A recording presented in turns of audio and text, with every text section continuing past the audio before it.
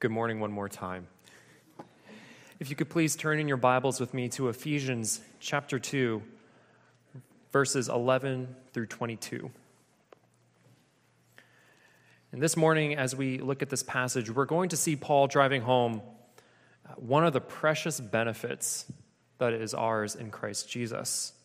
That in Christ, we are saints and members of the household of God. And that is a beautiful thing to dwell upon. And I look forward to dwelling on it with you this morning. But this morning's focus is not actually going to be on that benefit per se, but it's going to be on this tiny little prepositional phrase, in Christ. Now, many of you know I'm in seminary right now. I'm learning Greek for the first time, and it's kind of mind-blowing the way language works. I've never thought about it so deeply, but as you learn languages, little words like in carry a lot of meaning. And then when you couple that with the word in Christ, it is truly an awe-inducing little phrase. And within that phrase and other related phrases, the wondrous doctrine of union with Christ is open before us. And that doctrine is like an ocean well worth exploring. And let me tell you, it requires exploration. It requires exploration. Union with Christ appears on nearly every page of the New Testament in so many different ways that it's really an inexhaustible topic. Now, it must be admitted, there's no one single verse in the New Testament that directly addresses what is union with Christ. So in a way, the doctrine can hide in plain sight, sort of like the ocean. The ocean covers 70% of the globe, and some people never see it. But when we come to Paul, union with Christ is so important. It's so pervasive in his writings that theologians and scholars say that union with Christ is the doctrine that provides the framework for everything Paul writes and thinks about. It is the structure for all of Paul's theology. So this is an ocean that we are approaching as doctrine. And before we even tip our toes into the water, perhaps I should back up and give a definition. What is union with Christ? Well, in short, union with Christ is when the Holy Spirit spiritually unites our person to the person of Christ and then applies and actualizes all of Christ's works and applies and actualizes his life in our life. If that sounds complicated, we can break it down a little bit. The Holy Spirit takes you, dear Christians, and unites you to Christ in such a way that Christ's person, his works, and his blessings become yours. Christ's person becomes yours. His works become yours. His blessings become yours. And when you put it in those terms, every blessing that can come to you, possibly through your redemption, then is part and parcel of union with Christ. And that's what Paul says in Ephesians 1:3, "Blessed be the God and Father of our Lord Jesus Christ, who has blessed us in Christ with every spiritual blessing in the heavenly places." To summarize then, union with Christ is a big topic, and it's a big deal. And like the ocean, we will not have time to explore all of it this morning. But we can go up to the water's edge. And like the ocean, when you look out and you see the sun reflecting off the water, we're going to come to this passage, to the water's edge, and we're going to see how the Son, Jesus Christ, is reflected in this passage. And we will see how union with Christ is something to glory in and to enjoy. So let us now together read our passage, Ephesians 2:11 through 22. This is God's word written for you. "Therefore, remember that at one time you Gentiles in the flesh, called the uncircumcision by what is called the circumcision, which is made in the flesh by hands. Remember that you were, at that time, separated from Christ, alienated from the commonwealth of Israel, and strangers to the covenants of promise, having no hope and without God in the world. But now, in Christ, you who were once far off have been brought near by the blood of Christ. For he himself is our peace, who has made us both one and has broken down in his flesh the dividing wall of hostility by abolishing the law of commandments expressed in ordinances, that he might create in himself one new man in place of the two, so making peace, and might reconcile us both to God in one body through the cross, thereby killing the hostility. And he came and preached peace to you who were far off and peace to those who were near. For through him we both have access in one Spirit to the Father. So then, you are no longer strangers and aliens, but you are fellow citizens with the saints and members of the household of God, built on the foundation of the apostles and prophets, Christ Jesus himself being the cornerstone, in whom the whole structure being joined together grows into a holy temple in the Lord. In him you also are being built together into a dwelling place for God by the Spirit. The grass withers and the flowers fall, but the word of our God stands forever. Let us pray. Our holy God, Word made flesh, we ask that just as Jesus during his earthly ministry opened up the Word for people to see him in the Scriptures, will you open up this Word for us this morning, that we will behold your Christ? And during a time where people are speaking so many words in this changing generation, as we come to your unchanging Word, may it be the foundation upon which we are built. And may your word penetrate our hearts. And your word we pray that it will create in us a response of joy and praise. And we ask this all in the name of our precious Savior, Jesus Christ. Amen. All right, so this morning we're looking at what it means to be in union with Christ. And we're going to tackle it from three different perspectives. First, grace in Christ. Second, your identity in Christ. Third, our unity in Christ. And note, I said three perspectives. It's not 3 points. Am I just being semantical? No, I promise I'm not. These aren't 3 separate points because Paul doesn't write these things as points that can be separated. In Christ, they all come together. They can't be separated theologically. These are perspectives. Earlier I said union with Christ is like an ocean because it's so vast, but it's also like a diamond. I had to Google how many faces there are on a diamond, a facet. There can be over 140. That's crazy. Likewise, a diamond, you can take time to look at just one tiny little face on the diamond. We can take time to look at one little face on what it means to be in union with Christ. But at some point, we have to take a step back and say, it's one whole package. It's one whole diamond. It's all one whole doctrine. So, 3 perspectives then. Grace in Christ, your identity in Christ, and our unity in Christ. First, grace in Christ. Paul begins in verses 11 through 12 by reminding his Gentile audience of their shameful past and the consequences they suffered from it. So let's see how he does that.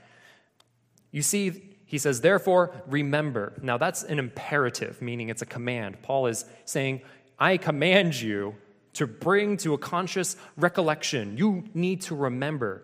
So what does he want them to remember is the question.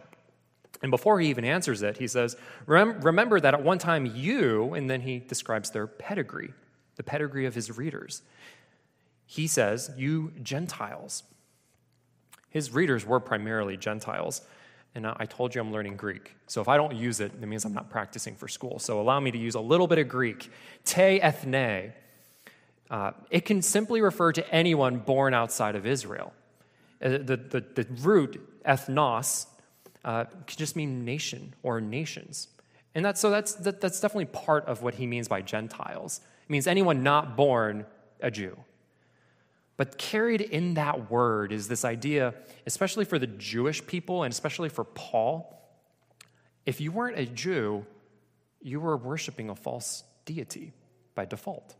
So that, in other words, being born not a Jew means you were an idol worshiper.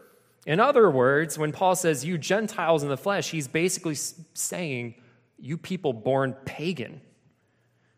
In Jewish eyes, not being born a biological descendant of Abraham was to be born a biological pagan, to be born unclean.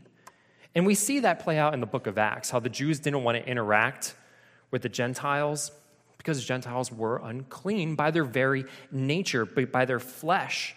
And no, it's not something they did, right? They didn't choose to be born a Gentile. It's just who they were. And that's why it was pretty common back in the day to hear a Jewish person refer to a Gentile as a dog, because dogs were unclean animals, so Gentiles are as valuable as an unclean dog. But the Jewish people, the circumcised people, also referred to Gentiles as the uncircumcision. For the Jews, circumcision wasn't just about being physically different. For them, it was how they viewed themselves in good standing before God. So for the Gentiles then who were uncircumcised, that was a sign that they were shameful before God and others. So we can kind of paraphrase what Paul is saying here in verse 11 and 12. He's saying, hey, you uncircumcised Gentiles, biologically, spiritually, socially shameful by birth, I want you to remember something. And then in verse 12, he finally tells us what we need to remember. He wants them to remember all the problems that came from that. He's just digging down deeper. He says, because of this shameful past, you were separated from Christ, alienated from the commonwealth of Israel, and strangers to the covenant of promise. And the sum result of all of that is that they had no hope, and they were without God in the world. And it's crazy, because all of those things were beyond the control of the Gentiles. They didn't choose to be born that way. They didn't choose what consequences would be brought out from that. So what is Paul doing? Is Paul just trying to rub their faces in what they did and who they were, saying, look what you did, bad dog, bad dog? Is he living up to that Jewish expectation of shaming the Gentiles? No, by no means. Paul is saying, remember the shameful, the guilty, and the hopeless situation you were in. And then in verse 13 he says, but now, in Christ Jesus, you who were once far off have been brought near by the blood of Christ. Paul then is commanding his readers to recall their past shameful, their past guilty, their past hopeless situation in order that they might see better the life-changing nature of grace that is found in Christ. Earlier in Ephesians, Paul made it very clear, this guilty, hopeless, shameful situation, that's not just a Gentile issue. We read in Ephesians 2, starting at verse 1, and you were dead in the trespasses and sins in which you once walked. So he's referring to the Gentiles there. You were dead, following the course of this world, following the prince of the power of the air, the spirit that is now at work in the sons of disobedience. And then note this transition, among whom we all once lived in the passions of our flesh. So Paul is clear. Jew and Gentile alike are dead in the sins and trespasses. But Paul also goes on to say in that beloved passage, Ephesians 2, 8 through 10, for by grace you have been saved through faith. And this is not your own doing. It is the gift of God, not a result of works, so that no one may boast. For we are his workmanship. And catch this, we are his workmanship created in Christ Jesus for good works, which God prepared beforehand that we should walk in them. So what he just said there in Ephesians 2, 8 through 10, that's what he's illustrating in our passage this morning. This is a real-life illustration. The Gentiles were born into shame and guilt. They were separated from Christ and hopeless. Nothing they could do, nothing they could offer, no work they could bring before God could take away the shame and guilt. But they were saved by grace through faith. They are the workmanship of God created in Christ Jesus. Dear Christian, if you have trusted in Jesus Christ by faith, then his blood has made you into something new. You are God's workmanship. And how are we made into God's workmanship? In Christ Jesus. And then again in verse 13, like as we read, It says, but now in Christ Jesus, you who were once far off have been brought near by the blood of Christ. So this is the grace of God that we have because of our union with Christ. Paul also puts it this way in Ephesians 1:7. In him, we have redemption through his blood. In him, you hear that? In him, we have redemption through his blood. The forgiveness of our trespasses according to the riches of his grace. Now, Paul's also, there's an underlying theology here, right? What is this grace that we have in Christ? Is it as the Roman Catholics teach, where grace is like a tangible thing, like a spiritual currency that you can save up and you can draw from when you need it? No, that is not what Paul says. Is it what the Roman Catholics say that Protestants teach? They say, you Protestants teach a legal fiction, that justification by faith is a legal fiction. It's just that God changed his mind. That's what you Protestants teach. No, that is not what we see here. In Paul's mind, grace for the Christian is inseparable from being united to Christ. Apart from Christ, there is no grace. There is no hope. But in Christ, by being united to Christ, there is grace. And this grace is that Christ has paid for your sins. His blood was shed for your sins, and you are cleansed by it. That is not a legal fiction. The punishment happened. But by our union with Christ, the blessings and the life that Christ has to give are made ours. And Paul also goes on to show in our passage this morning many other multiple gracious blessings. And as you read the New Testament for yourselves, you will see that everything comes back to union with Christ. All these blessings and much, much more are made graciously available to us because we are united to Christ. And that is the grace we find in Christ. That God, being rich in mercy and full of deep, deep love, as we sang, has raised us up with Christ and seated us with him in the heavenly places so that in the coming ages he might show to us the immeasurable riches of his grace and kindness towards us in Christ Jesus. The grace that comes by our union with Christ. It is a humbling doctrine. But that leads us to consider then the next perspective, our identity in Christ. Our identity in Christ, in short, means that our most basic fundamental identity becomes that we are in Christ. That is what defines us the most. Now, already this morning, we've seen how the Jewish people despised the Gentiles. Unless we are too quick to judge, the Gentiles did the same thing back. The Gentiles treated the Jewish people despicably, and they looked down on them. So there was animosity on both sides, and much of it had to do with like these fleshly markers. It had to do with the flesh, right? And that's what we read in verse 11. Therefore, remember that at one time you Gentiles in the flesh, called the uncircumcision by what is called the circumcision, which is made in the flesh by hands. So 2 times there, in flesh, in flesh. Fleshly markers are things such as, in this time, who were your descendants? Who were you descended from? For the Jews, they were descendants of Abraham. And that was a source of pride, ethnic pride. The Gentiles were just happy not to be Jewish. What else was matter? Where you were born. For the Jews, they were born in Israel. That meant a lot, especially in early second or late Second Temple Judaism. That meant a lot. And the Gentiles were just happy not to be born there. Another fleshly marker that we see in verse 11 is circumcision. And note how Paul's kind of playing with this idea here. If you're reading the ESV, it's probably in quotations. It says, called the uncircumcision by what is called the circumcision, which is made in the flesh by hands. Paul's referring to the rite of circumcision here, but he's doing something with it. He's kind of putting a twist on the idea. Because the Jews would misuse the rite of circumcision. They use it as a means to claim privilege, special honor, because of the ritual. They called themselves the circumcision, meaning they based their identity on something which is made in the flesh by hands. They took the Old Testament sign of circumcision, which was given by God in order to point us to Christ. They took it and misused it as a way to boister their own ethnic and spiritual pride.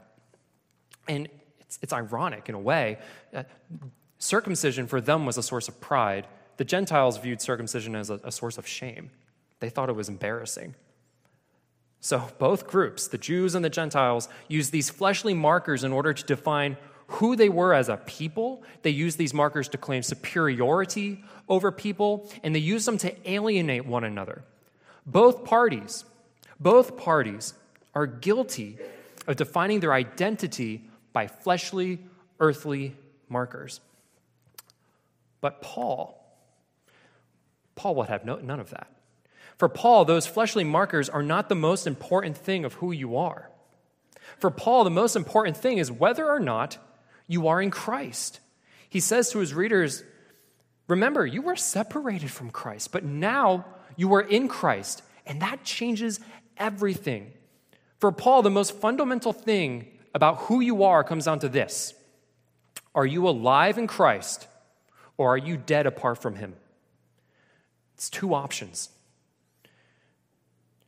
As Paul also put it in 1 Corinthians 15:22, for as in Adam all die, so also in Christ shall all be made alive.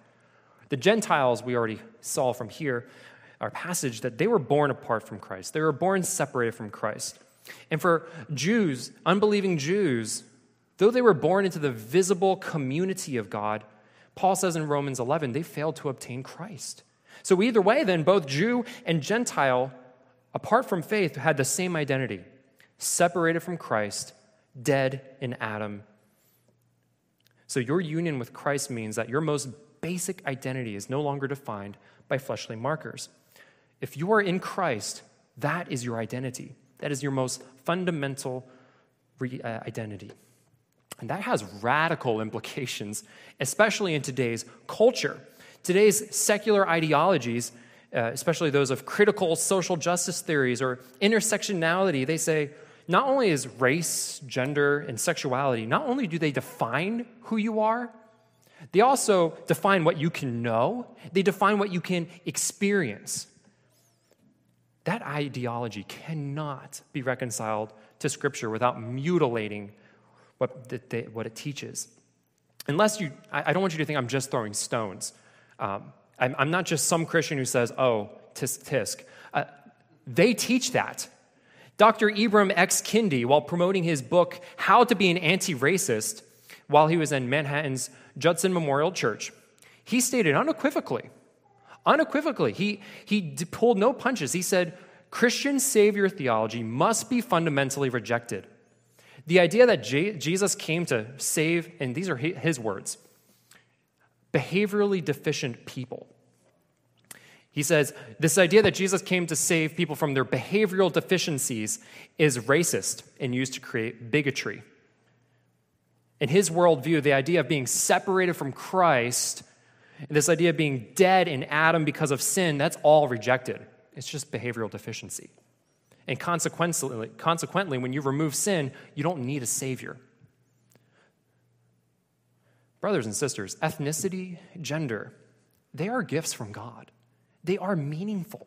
We see that in Scripture. Paul, multiple occasions, especially Romans 11, shows that he's proud to be a Jew. He was proud of his people. He loved his people. But for Paul, that's not the most important thing. You cannot elevate these fleshly markers into being levels of identity without creating walls of hostility. Fleshly markers, when erected as your identity, will alienate. It will create hostility. It destroys peace. It destroys unity. Fleshly markers cannot define who you are. Your identity is this. You are either in Christ or you are not. And in Christ there is neither Jew nor Greek. Rather, as Paul says here, there is one new man in the place of the two. In Christ, he also says, you are fellow citizens with the saints and members of the household of God. And in Christ, you are being built into a dwelling place for God. That's your identity in Christ. By grace, your identity in Christ is that you are in Christ. And that leads us, that's a good way to move into our third perspective, our unity in Christ. We've seen how the grace of God is found in unity with Christ. And we've seen how our identity is defined by being in Christ. And when put together, they give us a good perspective on what unity in Christ looks like. And you may have noticed, I skipped a really important word in my exegesis with you all this morning. Verse 11 says, therefore, remember. And whenever there's a therefore, you have to ask, what is that there for, right? Why is Paul taking time to highlight that Jews and Gentiles have been united together in Christ? It helps to answer that question. It helps to look back a little bit, and then we'll look forward, and that will give you a clear insight of what Paul's doing. In Ephesians 2:10, the verse right before our passage this morning, and we've already read it, he says, for we are his workmanship, created in Christ Jesus for good works. Oh, okay.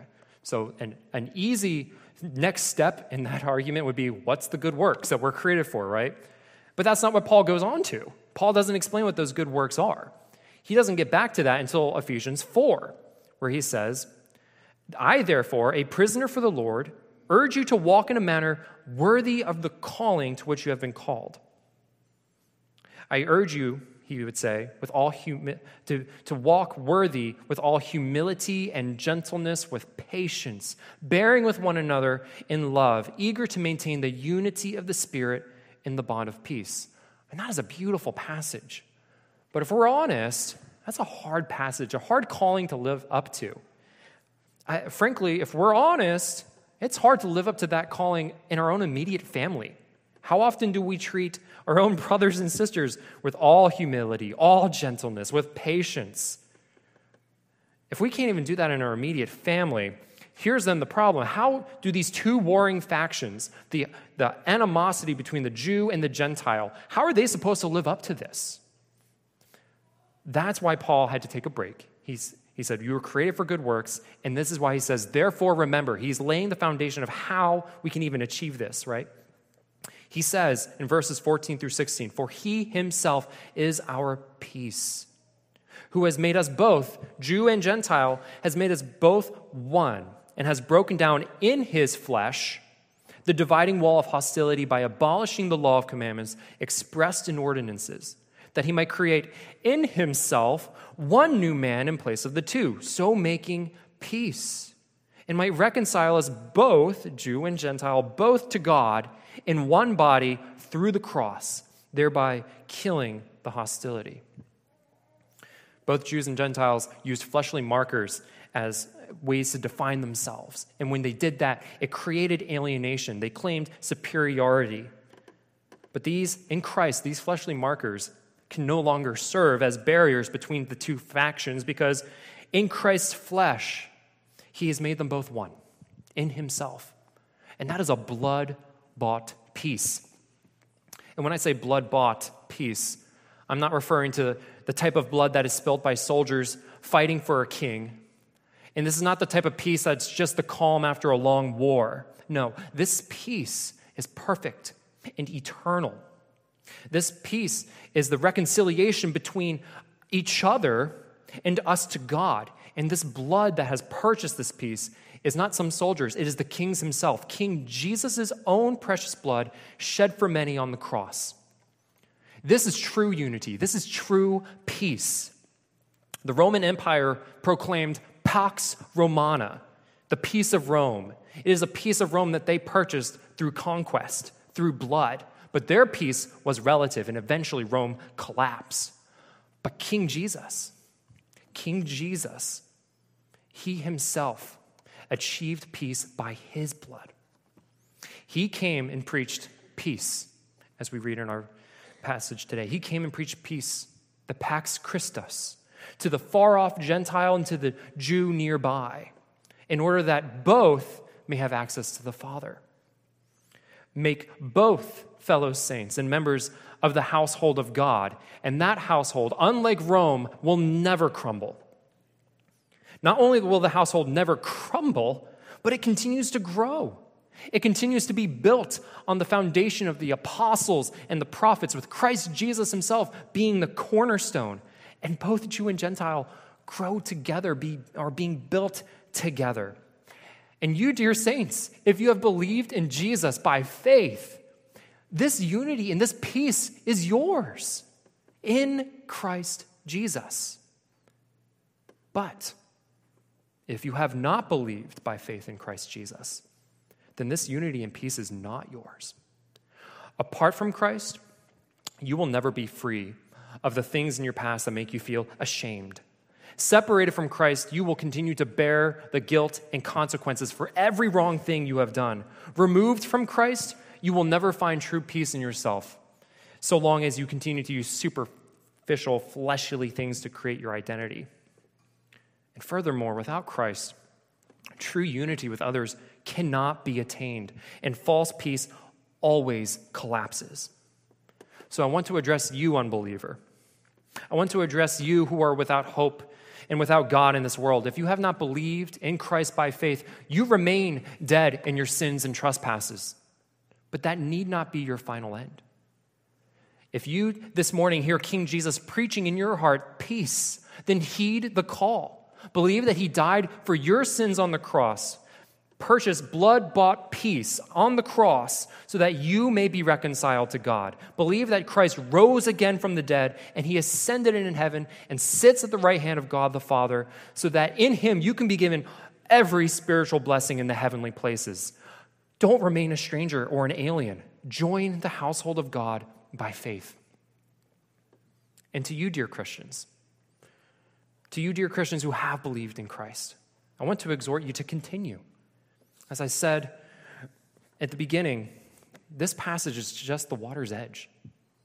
We've dipped our toes into the ocean, but the entire ocean is before you. The waters that are the doctrine of union with Christ, dear Christian, go sail on them. They are beautiful to look out from the shore, but they're something that needs to be sailed upon and experienced for yourself to really glory in its wonders. And you do that by picking up the scriptures. We're built on the foundation of the apostles and the prophets, Christ Jesus himself being the cornerstone. So we are to commit ourselves to reading Scripture, commit ourselves to rereading them, and to see how they all align to Christ Jesus. They all point us to Christ Jesus. And this doctrine, it's vast. This ocean is vast. So you will never be able to explore all of its breadths and its depths. But beneath the waters, there are treasures. There is life. Our Savior has the power to calm every storm, and he himself is the water, sweet to drink and forever satisfying, the water of life. And he is also our ark, in which we sail and are saved. So these are the blessings that we have by our union with Christ. Thanks be to God. Let us pray. Father, we give you thanks that you purposed from all eternity and chose us in Christ so that we could come back to you. We thank you for Christ who came to bring us into himself so that his righteousness will become ours. And we thank you for the Spirit in whom we have access to you. And I pray as we go forward that you will continue to grow us, to build us together in unity, and to grow us in our understanding of the glory and the wonder and the blessing and the grace that it is to be in union with you in Christ, in whose name we pray. Amen.